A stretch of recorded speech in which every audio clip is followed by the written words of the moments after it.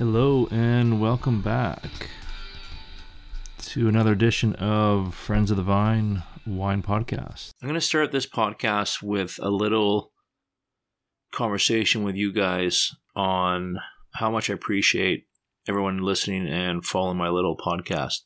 And specifically, I want to mention that there's a reason why I pick the people that I pick for this podcast. For me, there's some sort of emotional connection, and I think that would translate well to you, the listener.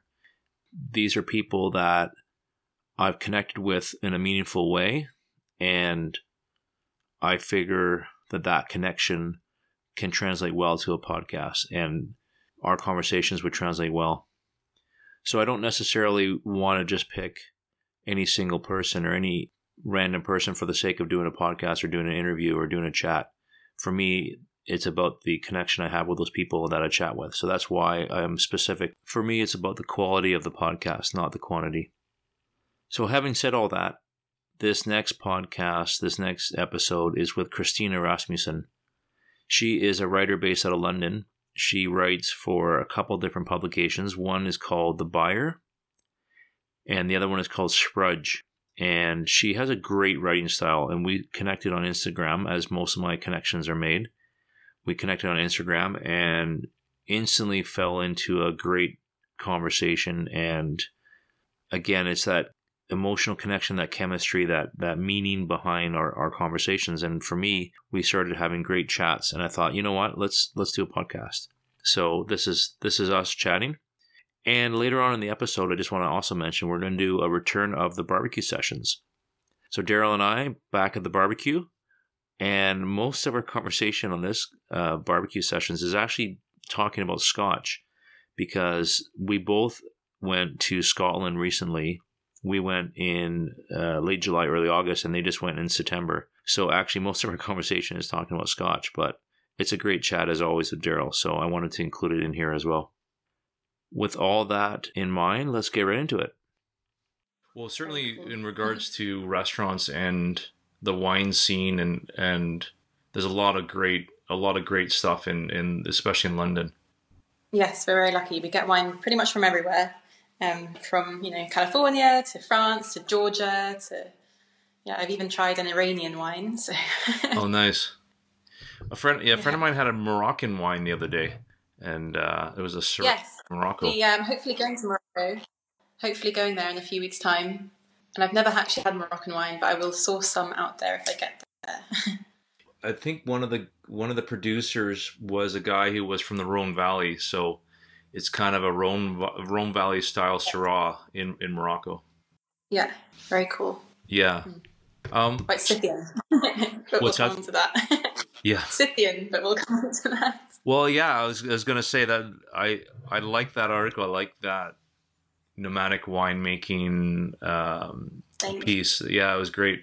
How did you come about with that idea? Was it just hanging out with Raj and those guys, or? Yes. So the story started really with, I don't know if you know, but Abe Schoner used to be a philosophy professor at St. John's University.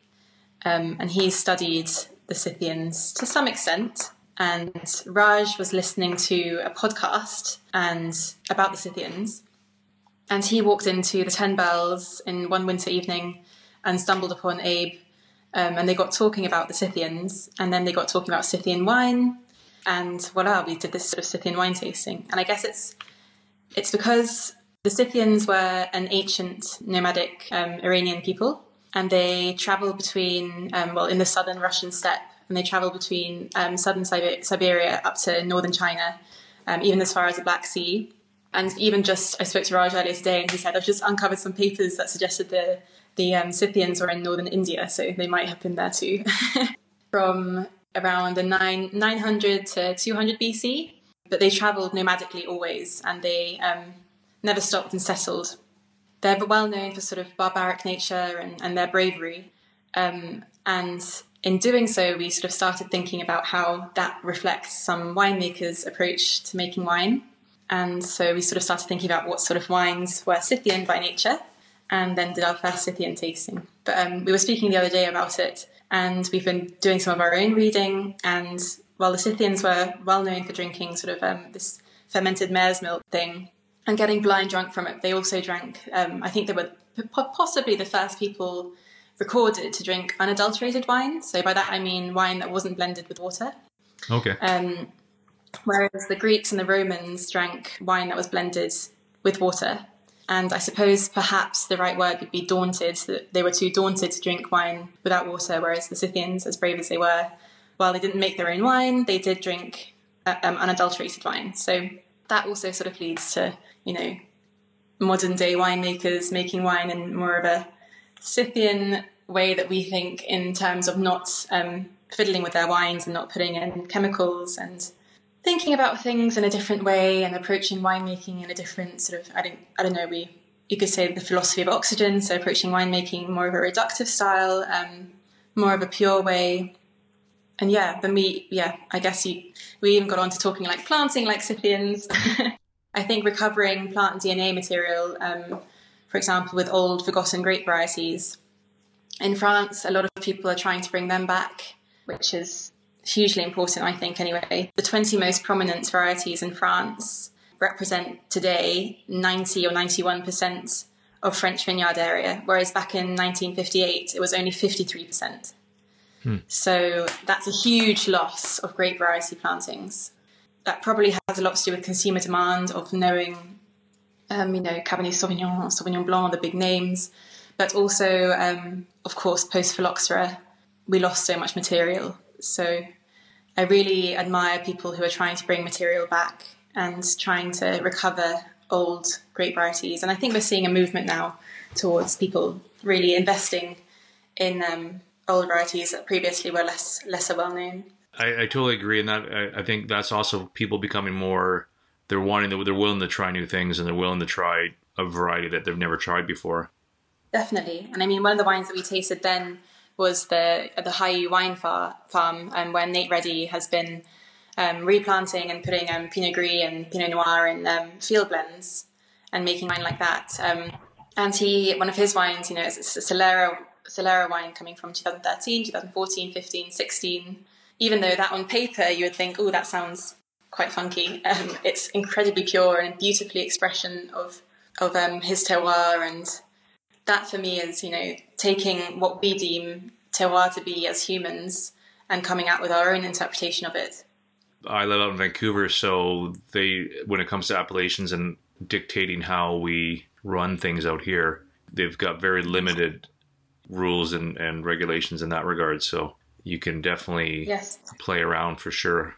The wide varieties of style and great varieties that you can plant, and it's just putting faith in the winemakers that they know what they're doing and they know what will work best with their soils and with their very unique microclimates. So I think we're seeing really exciting things these days. People are a little bit more brave. Yeah, that's for sure. They've just kind of recently got into, they call them geographical indicators is what they call them here, as opposed to appellations. And then they've just recently had a couple sub geographical indicators, because that microclimate is so unique to that area that they're starting to kind of say this area is its own little spot in the world, shall we say. So how did you get into writing in the first place? How did that, because you've obviously been picked up by a few places, and I know you're specific to a couple different publications, but how did that kind of fall into place for you? Ever since I was really small, sort of about 10 years old, I used to write, and I actually used to write these tiny little novel series about horses. But I've always been a writer. And then I did French at university, French literature and philosophy. And on my year abroad, I went to Burgundy to work as a stagiaire at Louis Latour. Okay.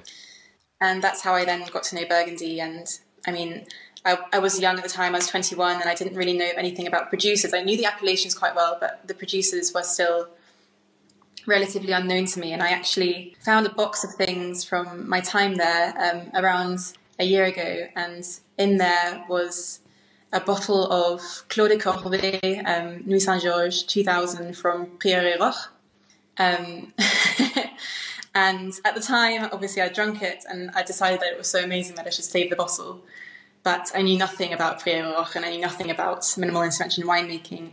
It was my first foray into wine, but clearly for me, that was a very special bottle. After that, I then went to work for, where I still am, I work for a very tiny agency doing wine consulting, trade development and marketing.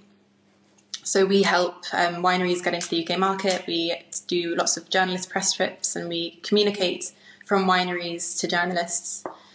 So I have been away with Jamie Good quite a few times, who's become a very close friend of mine and I'd say to some extent a mentor. I ask him a lot of questions. And someone like Margaret Rand as well, who I hugely look up to. I love her writing, and we went on a wild vine hunt to southwest France last year, which was amazing. So I sort of started to shadow a few journalists.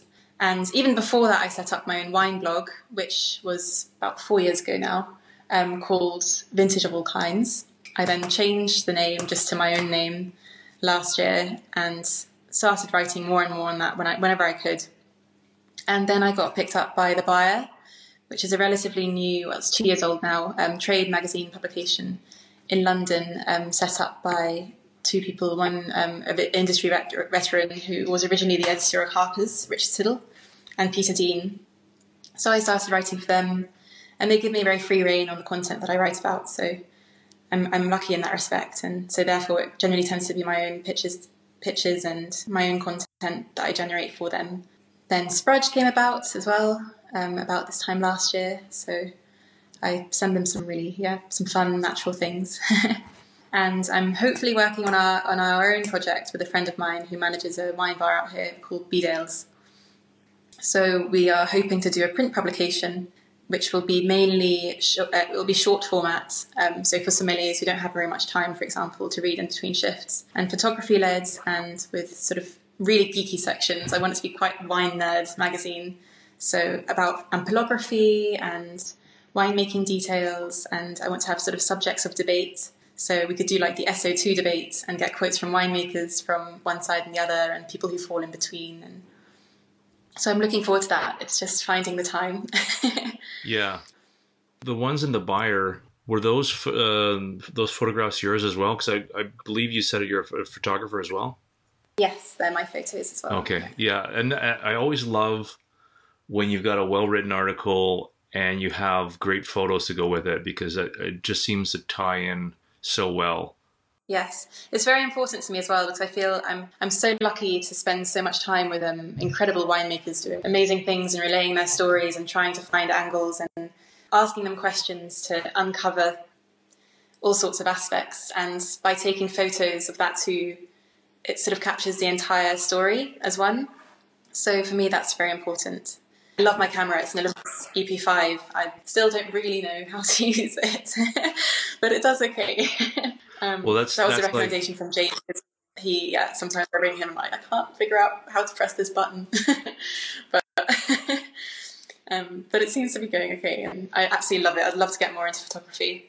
The dream would be to get a Leica, but they're so frightfully expensive. So maybe one day when I earn a bit more money. But yeah. I'm only 27. So by 35, I will have a Leica. There you go. Yeah, and you've got years and decades to go in the industry, so you're just getting your foothold in there. So which is great to be at your age and to know what you want to do with the rest of your life is excellent. So I know Brian McClintock had said the same thing about his articles that he writes on the Viticole site. He said, even if they just look at the photos and they like the photos, and read half the content, yes, he's happy. If I spend special moments with winemakers and manage to capture those moments on photos, that tells half the story. Let's talk Desert Island grape varietals. Desert Island grape varieties. Okay. So I did narrow it down to one, which is very rare for me because I write too much and I think too much. I always thought, if it was one region, it would be Burgundy. But if it was one grape, I'd be inclined to say I think it would be Mondeuse. I absolutely love Mondeuse. And I remember I first tasted it so a client I work for is called Plément Producteur, and they're based in southwest France, and they're doing a ton of research into rediscovering old grape varieties. And they have a pre-phylloxera parcel that dates back to 1810. And on that parcel, after they found out they could do DNA testing, they found 21 different grape varieties, some of which can't be used in production because they're non-hermaphrodites. But the other ones have proven to be really exciting. So they're reintroducing things like Tardif, which was never even recorded in the National Catalogue for Grape Varieties, and Montseigne Noir, which was recorded, but they only had one plant in the National Conservatory, which is down in the south of France somewhere. But anyway, at this meeting that they did about rediscovering grape varieties and ampelographic research, they teamed up with the people in the Savoie who are doing a very similar thing. It's called the Pierre Gallet Centre. And of course, the tale of Mondes, especially in the last few years, I think is really fascinating with Prieuré Saint-Christophe. What he's been doing, I think there's some sublime wines, and they were the first wines that I ever tasted. And I tasted them again with Marc Andrew of Noble Rot a couple of years later, and just totally fell in love with that wine. And then I discovered things like Belloir and all the other guys. And I think it's such a promising grape variety. It's a fascinating grape variety because it's so nobody really knows that much about it. And it was only very recently discovered that it's either, due to genetic research, it's either the half-sibling or the grandparent of Syrah, which I think is very cool. And there's only around 300 hectares. Only around 300 hectares of it now. But it's a growing figure, and people are doing really amazing things with it in California as well. So I know Raj has some, and Jamie Motley has some too, and Lagia Meredith, of course, who is one of the first people to really carry out all of this research. She's making an amazing Mondes. And there even happens to be some in Sicily by mistake. I think they ordered Syrah and they got Mondes instead, but it's working out pretty well for them. That's cool. And I think people will start planting it more. And I don't know if you've had Jamie's Mondes, but it's really incredible. And I'm certain that Raj will do something really brilliant with it as well. I haven't tasted his yet, but that would be a good source for me because I can just go down to Washington, and if he develops that, then that'd be great. I can just go down to Washington. I'm half an hour from Washington State, so that's cool. That's a unique grape for sure to if you're going to be only having one. Yeah, I think otherwise I would have to say probably Pinot Noir, but it's very difficult to make that decision. But yeah. I was just in California 3 or 4 weeks ago, and I went to see the seedling project that Raj and Sashi have, and spoke in depth with Sashi about it yesterday because I'm going to write up a report. And he said some very fascinating things about how, due to the fact that Pinot Noir is such an ancient grape variety, during the times of the monks, they would plant with seed, from seed, which today nobody really does. But due to the fact that we've propagated and taken so much clonal material over the years for Pinot, we've ultimately weakened our DNA of Pinot.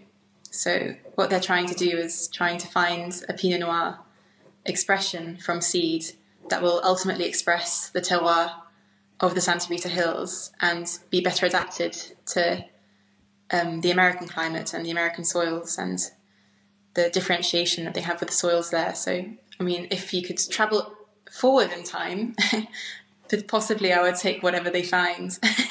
But it's going to be many, many years before they really have results. But there might be a future exciting Pinot Noir type variety in the making. Interesting. That's interesting because Santa Rita and Oregon even have got such a unique interpretation of Pinot. So that would be very cool to see down the road for sure. Yeah, like you said, if you could fast forward 30 years from now or whatever. Yeah, I think it's going to be more like 100 years. Yeah. Maybe when I'm 90, I will sit and drink a glass of Pinot Noir from a seedling. Yeah. We'll see. You were in BC as well, were you not? You did some... I was in BC. Some BC tasting?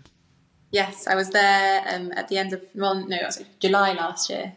And I absolutely love what they're doing there. I think it's fascinating. I think the terroir differentiation and particularly the climate differentiation is mind-boggling. You know, going from the northern Okanagan where Riesling and Pinot, Syrah and Cabernet Sauvignon and Cabernet Franc are thriving, and then into the Similkameen, where you have a little bit of two, because you have such the Similkameen is so interesting because you have such huge differentiation from just parcel to parcel. So you're able to plant Gamay kind of next to something like Cabernet Sauvignon, which is pretty much not possible anywhere else. Yeah. No, I absolutely loved it. And I mean, the amount of wineries, there's too many to even mention, but I love what the Okanagan Crush Pad is doing, particularly with Gamay, and they do this amazing reductive style of Pinot Gris in egg, which I think is just beautiful. And I sat on the panel for the Judgment of BC, where we blind tasted Pinot Gris, and for me that came up number one, because I think it's just, it's mineral and complex and with such length, and that beautiful spine-tingling reduction, which is so hard to get right. And then what else? There's Bella. So Bella and the Okanagan, I think, are doing amazing things with Gamay and Chardonnay, both as ancestral pet nat methods and as traditional method. Researching how to do traditional methods with sort of must or juice to get an indigenous second fermentation as well, which I think is very exciting. And they also make a Mariani vineyard ancestral from the Gamay clone, I think it's 787. Firstly, I've never studied Gamay clones. And secondly, this one is just fascinating because the wine actually ends up more of a peach colour. Okay. It has these peach apricot stone textural amazing dimensions to it. And that was one of my highlights of the trip. It was just, mind-boggling. And that's sort of the example of taking really exciting plant matter and putting it into a place where there previously hasn't been vinifera like that, and then seeing what happens. And there's this magic combination of Scythian thinking and terroir. Yeah, that's a good way to put it, because there's even grapes, like they just started doing Chenin. There's a couple of different places that are doing Chenin, for example. There's so many grape varieties that Katie Truscott, who is a wine writer in the Okanagan, I had her on a few episodes ago. She said there's about 80 different varieties right now that you can find up here. Obviously, there's say a dozen of the most common ones, but there's so many different ones now that people are trying. They're like, hey, let's try it. Let's see if it works or not. Kalmana even have a high elevation Gruner. So they make Gruner Veltliner with wild yeasts as well, and it's a really stunning wine, and that comes from one of the highest vineyards in the Okanagan, I think. But that's very cool as well. And Little Farm, I love what they're doing with Riesling, and Orofino with Riesling and Gamay, and Martin's Lane with Riesling and Pinot, and there's just two to mention. Tantalus, what they do, I love their sparkling Riesling is they're the benchmark for Riesling, I would say, in the Okanagan is Tantalus. They even make ice wine Syrah. Yeah. Very cool. Very Scythian. Yeah. It seems, Chardonnay and Riesling, and then Pinot and Syrah are the kind of the benchmark ones up here. A bit of Merlot, a bit of Cab Franc, but those are kind of like your ones that seem to be the coming out just beautifully out here, especially like you said, like places like Tantalus and there's so many great wineries up here. And it's very exciting as well because the vines are just getting to about 40 years old, especially at places like Tantalus, whereby some of them the roots are going so deep that we might be able to do unirrigated winemaking, and I think Tantalus is experimenting with that. So it's an exciting future once we have all the vines in the region. It'd be nice to see somewhere like London or New York or Sydney or somewhere starting to pick up a lot more of the Okanagan wines and starting to see them. It's happening here, definitely. Yeah. We're getting a few more over here now. So slowly but surely. Yeah. I love the London wine scene. I love the, like you said, Noble Rot and Sager and Wild. Yeah. There's so many great spots out there there's a real culture for the after work drinks, and there's a lot of great little places to go and stuff. And we're lucky as well because we have such a brilliant balance of, in inverted commas, more natural wines and biodynamic, beautiful wines, but also, very classic and fine wines, and you can really find everything here. I'm just going to check my questions, but I think Memorable wines, that was the one. Memorable wines. Yeah, that was the other one. Yeah, I had to think about this one. There are too many. Too many to mention? Well, I've got a few good ones. But so I was in Burgundy last week, and I had dinner with Thomas Barry, who's the assistant winemaker at Jean-Yves Bizot. Let's just go back to the fact that you were in Burgundy last week. Let's just start with that. I was only there for 2 days. I was in the Rhone for a day and then in Burgundy for 2 days. I just love the fact that, especially for us, just to get out of Canada takes 5 hours. So I'm very, very lucky. Yeah. I mean, for me, I could probably be in California in 2 hours. So that would be, I could probably say, well, I was just in Napa. That would be my equivalent, I think I would be able to say, because everything's so close. That's the only thing that's, for me, being on Vancouver, it's close. So. Yes. Okay, so anyway, back. You're in Burgundy. So I was in Burgundy and was with Thomas Barry, who's the assistant winemaker at Bizot in Vosne-Romanée, and I think we have fairly similar tastes in wine. But he blinded me on a wine, and that wine had massive levels of Rotundin. So I thought it was probably going to be some kind of Northern Rhone Syrah, but it turned out it was Mondeuse. And it was Michel Grisard of Saint-Christophe. So he has retired and sold the domain, but he made his last vintage in 2014. And that's sort of, an ultimate Scythian nomadic wine, because he couldn't use his winery because he'd moved on. So he took his grapes to his brother's winery, but his brother's winery had already finished and shut the winery and said, well, it's shut now or whatever. I'm not quite sure what the story is because it's secondhand, but he then ended up having to leave the wine on skins for a year.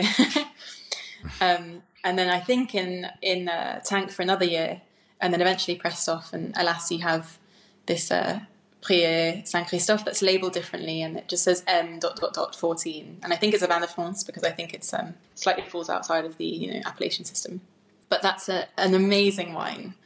And it's just mind-bogglingly good. It's so peppery and so complex with so many layers. Now that it's 14, it's had a few years in bottle, so it's not harsh at all. It's just stunning. Lovely. So I'm going to the Savoie with Raj next year. So I've already said, can we go to that wine shop that sells this wine? So hopefully I can stockpile some, because I don't think it's exported at all because it was made in such small quantities. But that was an amazing wine. And before that, I was in the Rhone and I went to see Thierry Allemand. He very kindly opened a bottle of Renard 1998. Yeah, stunning. For me, he's one of the best winemakers in the whole world. And his vineyards, what he manages to do with them is just phenomenal. And that was a really, really, truly special wine. And then I had Abe's first ever wine, which was a 1999 Sangiovese. Oh, lovely. And that was really special. That was at Abe's house about a month ago, sitting on his little pool, which he calls Swan Lake, drinking this wine that he is for him so special. It's his first ever wine that he made, and the wine that John Kongsgaard tasted and said, "This is the best wine you're ever going to make." And it had barely really aged. It was starting to show a really pretty, slightly tertiary, sort of dusty character. But it was so light on its feet and beautiful and shining, and that was very, very special. And I think he only has maybe 5 bottles more or something left. And they actually only found that in the winery move. So he's currently moving the winery down to LA, which is also very Scythian, very nomadic. So they found it in the move. And I think before then he had thought that it had just been lost or that he didn't have any extra bottles left. So that was very special. Cool. And apart from that, at Raj's did a reduction study talking about the philosophy of oxygen. And we had a Richard Loire 11 and the Miroir 2014, 2 of which are my favourite wines as well. And, spoke about the philosophy of oxygen and how reduction happens from lees contact and whether it happens, lees contact, lack of oxygen, both combined, and then also the combination of reduction and oxygenation at the same time, how that works out, and really brilliant chat. So I'll write something about that at some point as well when I get some time. Oh yes, and then Raj sent me a photo on text of a rosé from Burgenland, and I was like, why is Raj sending me a photo of a rosé? Like, don't get me wrong, I love rosé, but it's not like Wow. But anyway, we untasted that together, and that had that similar vein of reduction. I've never seen that in a rosé before. I think that's the recent wondrous ones. That's lovely. Yeah, I tasted with Diana Snowden Sis at Dujac as well, and tasted her 17s, which are really shining at the moment. She's about to rack them, or has racked them now. Cool. And the 17 Ishizor for me was just next level beautiful. It had this sort of wild tea aroma and sort of a bergamot character. Oh, that's cool. So yeah, that will be an exciting wine when it gets to bottle.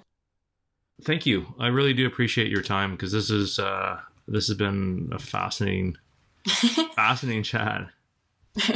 Yeah, I think we've covered quite a lot. Yeah, for sure.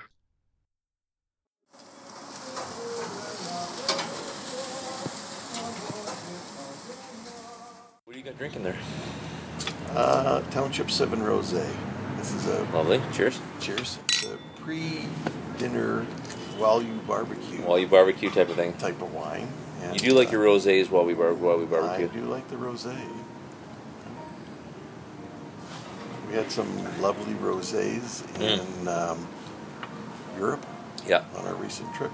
Yeah. In France, ordered usually a pichet of rosé. Yeah. With lunch and smoked salmon, and it was lovely. So. Did you? Because I know I did a bunch of Scotch tasting while I was there. Did you get a bunch of tastings in while you were there in Scotland? We had hoped to do more, but we did probably too many castles and palaces. But whatever. We did get to the Oban distillery and had the full tour there, which was really interesting. We stayed in Oban for a few days. Lovely little seaside. Lovely port. little town. Yeah. Really enjoyable. Breakfast was a little expensive at our hotel. However, accommodations were lovely. But the Oban distillery was lovely.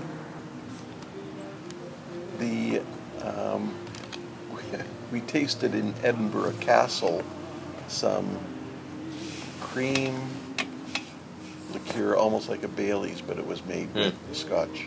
Oh, cool. And it was really good. Got a little bit of that to bring home as a Is that your little sample? Nice. The little milk keg. Yeah. Milk cask.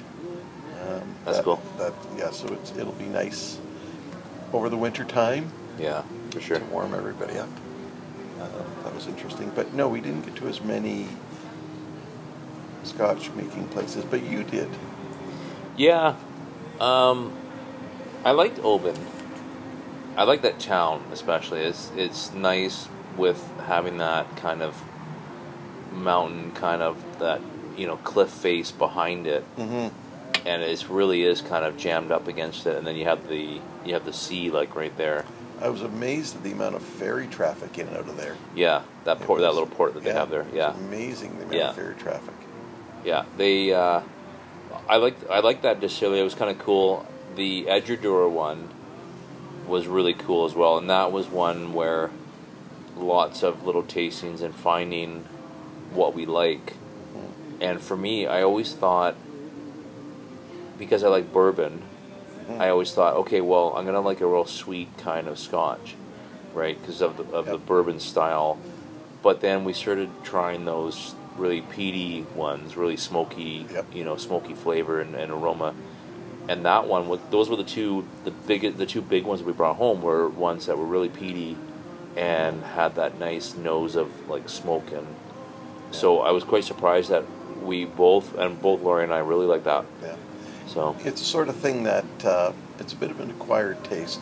Yeah. The first time you have it, it kind of hits your senses too strong. Yeah. But then when you go back to it and you really analyze it and you sip a little bit, you get to appreciate the peatiness of it and the smokiness of it. And, well, I could sit. We had one the other night, and I was just sitting smelling it. I smelled it for 15 minutes, and then I have a sip, and then another 10 minutes, I have another sip, because just the nose. Something with wine too, you find that, especially because that's what I like about Pinots. You get that forest floor, earthy nose, and I could just sit and smell it. Yeah. And not even drink it for 15 minutes, and then you finally drink it because that nose is so good on it. It is, yeah, it is. It was kind of a cool, so Edradour was kind of cool because big farm, yep. right, had their own barley there. Produced their own Produced barley. their own, Yep. Had their own water. Great little tasting room. Really nice, really accommodating, and you know, they had obviously the distilling and malting floor and all that stuff, everything's there. But nice little tasting room, and they had so many different types that we could try. And the one, like that one with the rum cask finish, yes, that adds a nice little, yeah. So, and then the other one we went to was the Tomatin one. We stopped in that one, which was just outside Edinburgh. Oh, okay. Just as we're leaving Edinburgh, it was outside there, and we stopped there. But there's so many, we could have stopped like exactly 20 times. Yeah.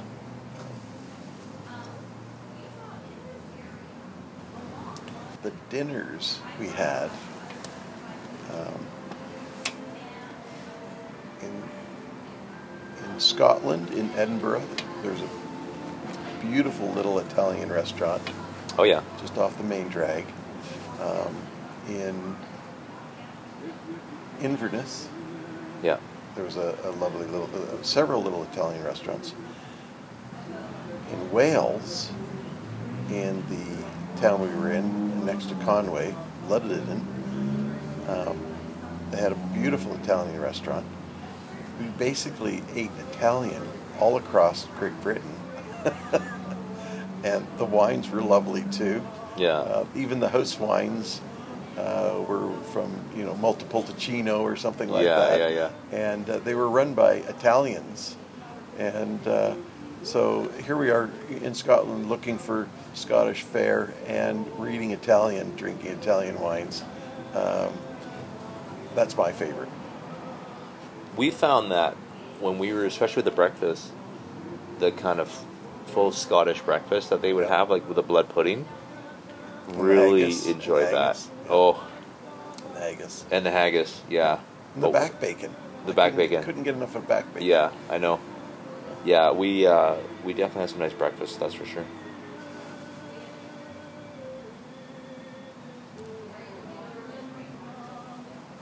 I'm just going to check the steaks. Excellent. And the salmon. A little surf and turf.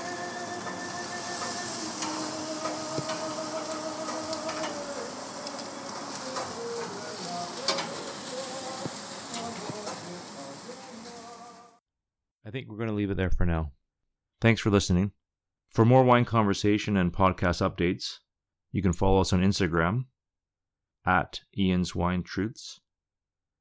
Check out our website for great photos of our guests, friendsofthevine.podbean.com. Take care. Have a glass for me.